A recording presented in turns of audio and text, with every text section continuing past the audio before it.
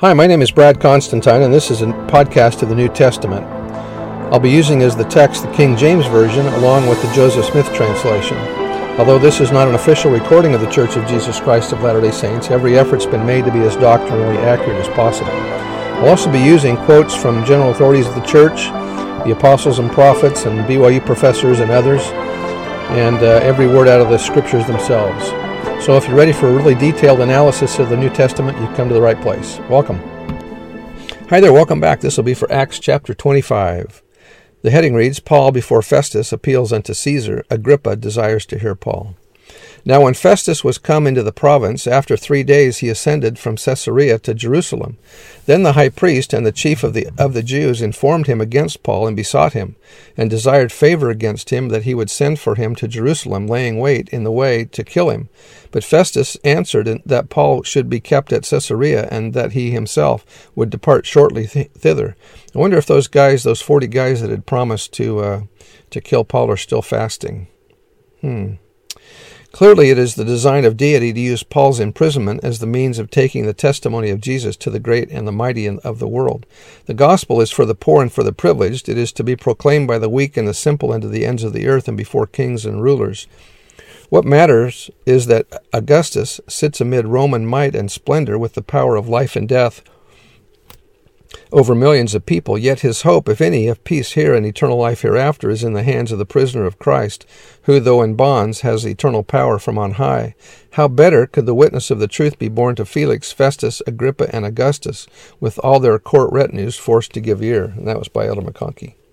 Verse 5, Let them therefore send, said he, which among you are able to go down with me, and accuse this man, if there be any wickedness in him. And when he had tarried among them more than 10 days, he went down unto Caesarea, and the next day, sitting on the judgment seat, commanded Paul to be brought. And when he was come, the Jews which came down from Jerusalem stood round about, and laid many and grievous complaints against Paul, which they could not prove. While he answered for himself, neither against the law of the Jews, neither against the temple, nor yet against Caesar have I offended anything at all.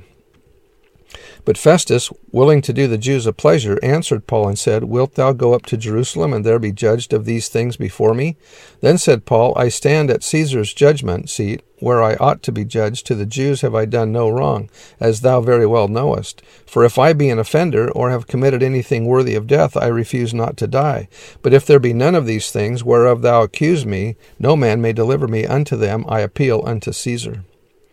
Elder McConkie said, falsely in prison with no specific or sustained charge against him, Paul declines to go willingly back to Jerusalem, back to stand in jeopardy before the fanatical mob which had caused the crucifixion of his Lord.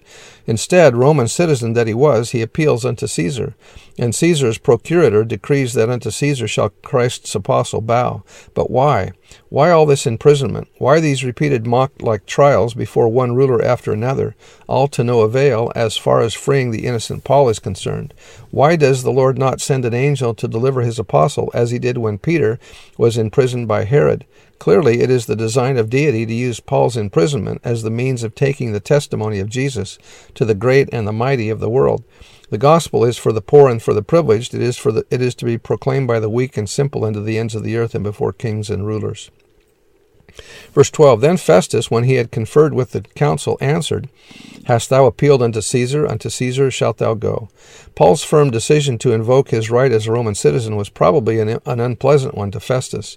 It was embarrassing enough for a procurator even to have his decisions appealed to Caesar, but to have his first administrative decision thus appealed was to prejudice the imperial government against him. But after conferring with the council, composed of administrative legal advisers, Festus decided that Paul's appeal was a valid one. He turned to the apostle and said, Hast thou appealed unto Caesar shalt thou go. That was by Sidney Sperry. Verse 13, And after certain days King Agrippa and Bernice came unto Caesarea to salute Festus. And when they had been there many days, Festus declared Paul's cause unto the king, saying, There is a certain man left in bonds by Felix, about whom, when I was at Jerusalem, the chief priests and the elders of the Jews informed me, desiring to have judgment against him. To whom I answered, It is not the manner of the Romans to deliver any man to die before that he which is accused have the accusers face to face, and have license to answer for himself concerning concerning the crime laid against him. Therefore, when they were come hither, without any delay, on the day following, I sat at the judgment seat, and commanded the man to be brought forth, against whom, when the accusers stood up, they brought none accusation of such things as I supposed, but had certain questions against him of their own superstition or religion, and one of Jesus, which was dead, whom Paul affirmed to be alive. And because I doubted of such manner of questions, in other words, was perplexed concerning this inquiry or dispute, I asked him whether he would go to Jerusalem and there be judged of these matters. But when Paul had appealed to be reserved unto the hearing of Augustus, I commanded him to be kept till I might send him to Caesar. Then Agrippa said unto Festus, I would also hear the man myself. Tomorrow, said he, thou shalt hear him.